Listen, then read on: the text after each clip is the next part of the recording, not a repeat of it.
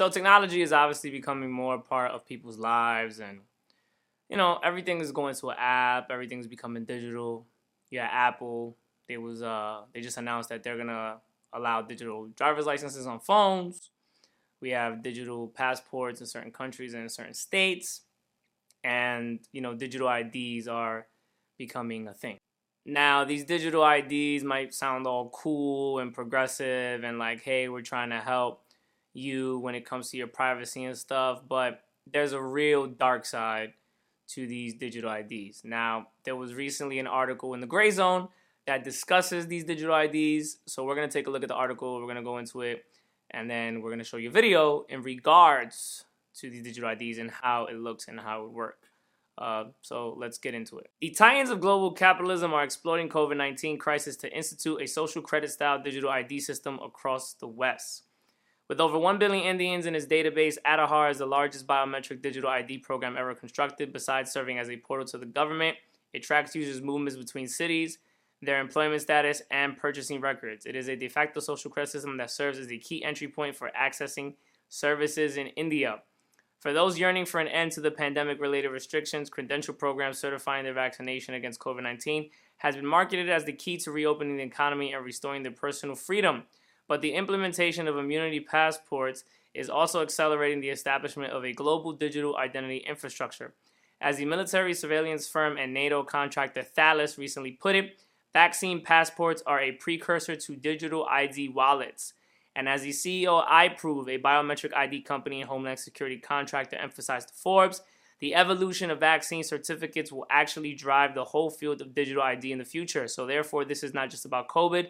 This is about something bigger. And that's exactly the point, because it doesn't end with COVID. It's always a part of something bigger. But these things take on a gradual route. It's a gradual process. Like, they're not going to just bring it out ASAP and just rush it on you. This is a slow, gradual process. And you see in India, they're practicing it, and they're also practicing it in some parts of Africa. And it's a little more full-blown than it is here in the States.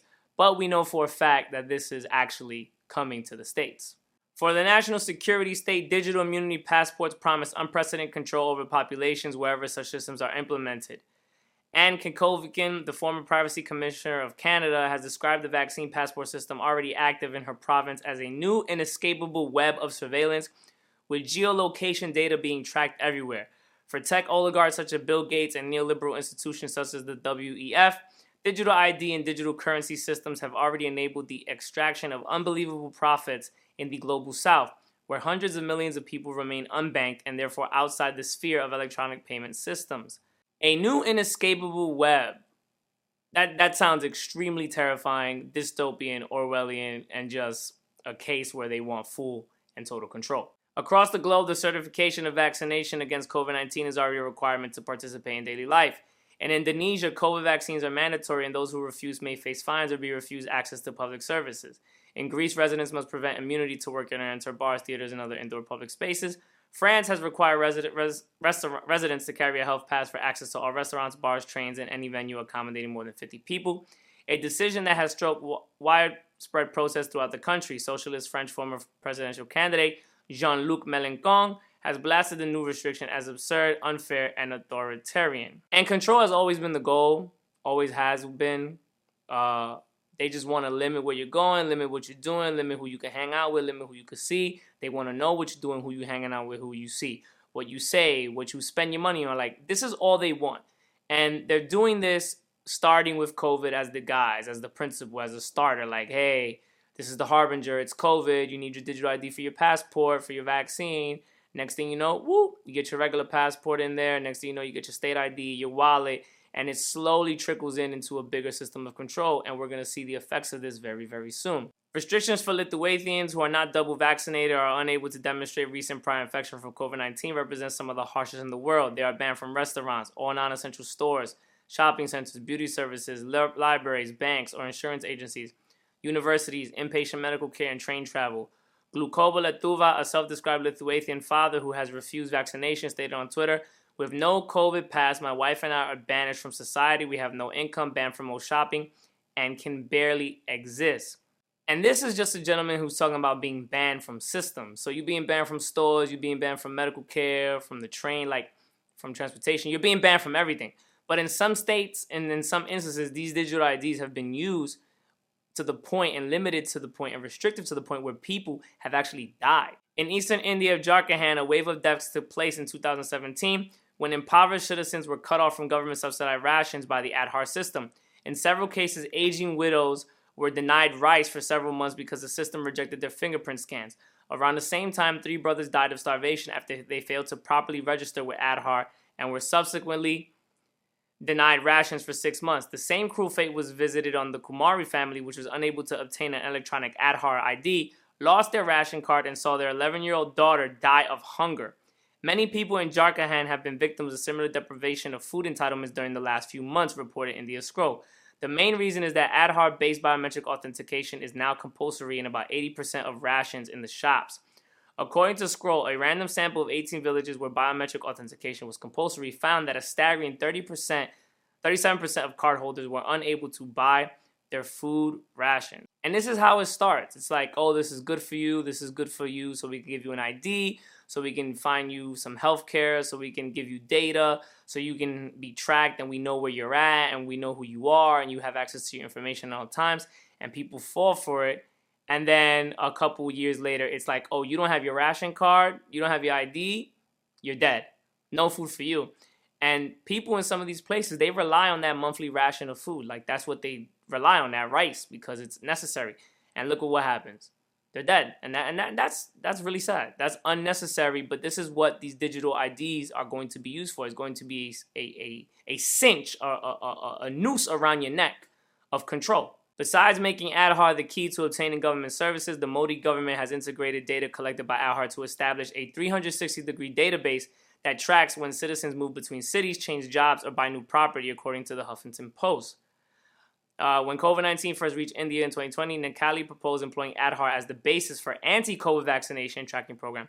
We must ensure that everybody gets a digital certificate with the date of vaccination, name of the vaccine, and vendor, he declared. Unsurprisingly, Nilekani's system of mass surveillance has proven much more effective at harvesting data than it has at been protecting it. In 2018, the Indian Tribune newspaper was able to purchase the personal information of nearly every user through anonymous sellers on WhatsApp. It only took 10 minutes and cost about $6. So there we go. There's another lie. You know, they'll tell you, oh, this is to help you, to protect you, to keep your identity safe. But the app isn't even safe. The digital certificate is not even safe. And yes, this thing is going to get streamlined. They're going to make it better.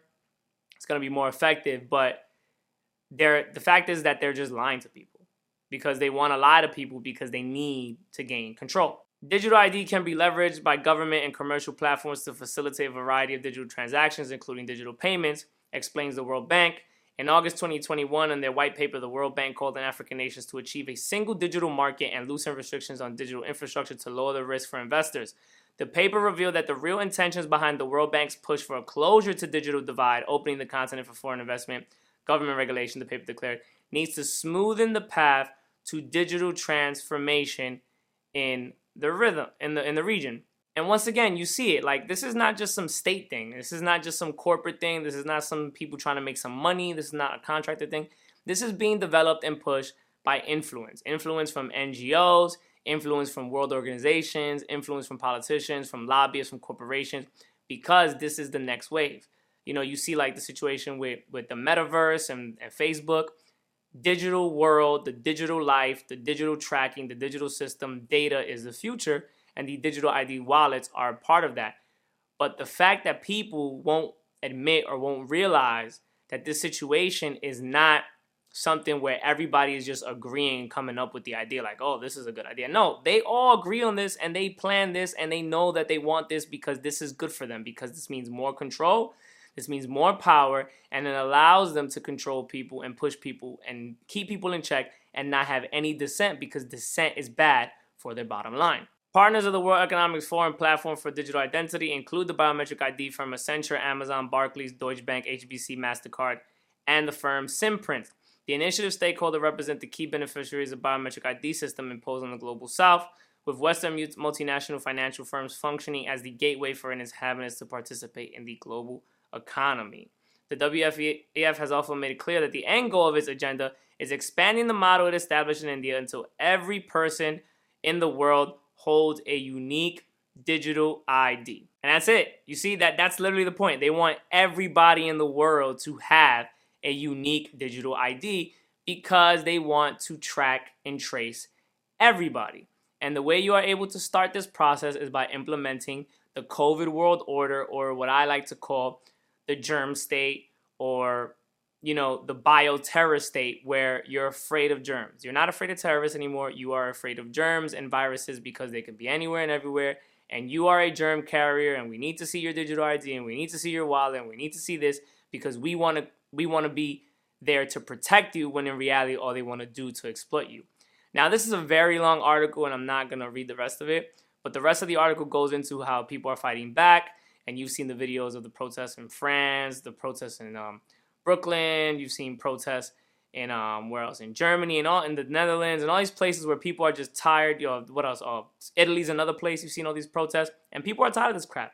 People are just over it, and it's disgusting that this is even a thing. And if you're having a hard time kind of understanding what that looks like, you could probably look at my the China video I did about the social credit score. But if that's not getting it across to you enough, there is a video by the military contractor that is named in this article, Thales, that explains how their digital ID wallet would work when mandated and used by citizens who use it because the government told them so.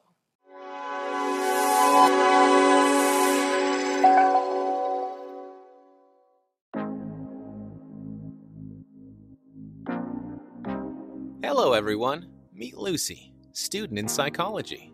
And me, her digital ID wallet issued by the government to offer a wide range of identity services. In fact, I'm a handy way of proving and protecting her identity both online and face-to-face. Let's have a closer look at what I can do. I can help governments to better communicate with citizens. Right now, I'm reminding Lucy of the appointment she needs to schedule for her mandatory vaccination. Time to go to her exam. Lucy is a bit stressed out. I'm here to make it easy for her to prove she is the right candidate, with a quick and secure connection between her phone and the examiner's.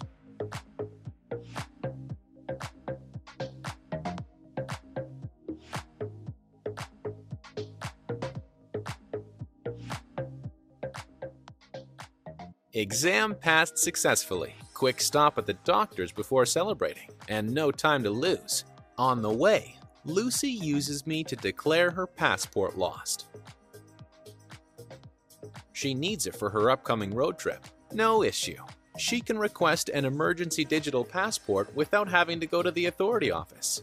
I make official admin a lot smoother. And that's not all. I can also help Lucy request a birth certificate, pay her taxes, or prove who she is when onboarding to new services, such as opening a bank account.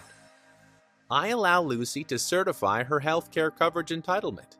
She's able to decide whether to authorize the doctor to access her medical records or not, ensuring her control over her personal data. Lucy needs one more thing before being all set for her trip to Australia: renting a car. I help her share her driver's license credentials online, so that she doesn't have to wait hours in a queue to collect the car when she gets to Brisbane. The rental company benefits from secure and accurate information, and Lucy from a smooth experience. Lucy's friends are waiting for her inside the bar. To allow her to get in, I simply generate a QR code that proves Lucy is old enough, so she doesn't have to share all her ID details with the bar staff. So yes, I'm Lucy's best companion. I protect her identity and official credentials wherever she goes. I provide secured access to public and private services and allow her to have full control over her data privacy. In other words, I give the right access to the right data to the right person. I am also trusted by governments to best support countries' digital transformation, fight against ID fraud, and deliver smooth public services. I am the Thales Digital ID Wallet.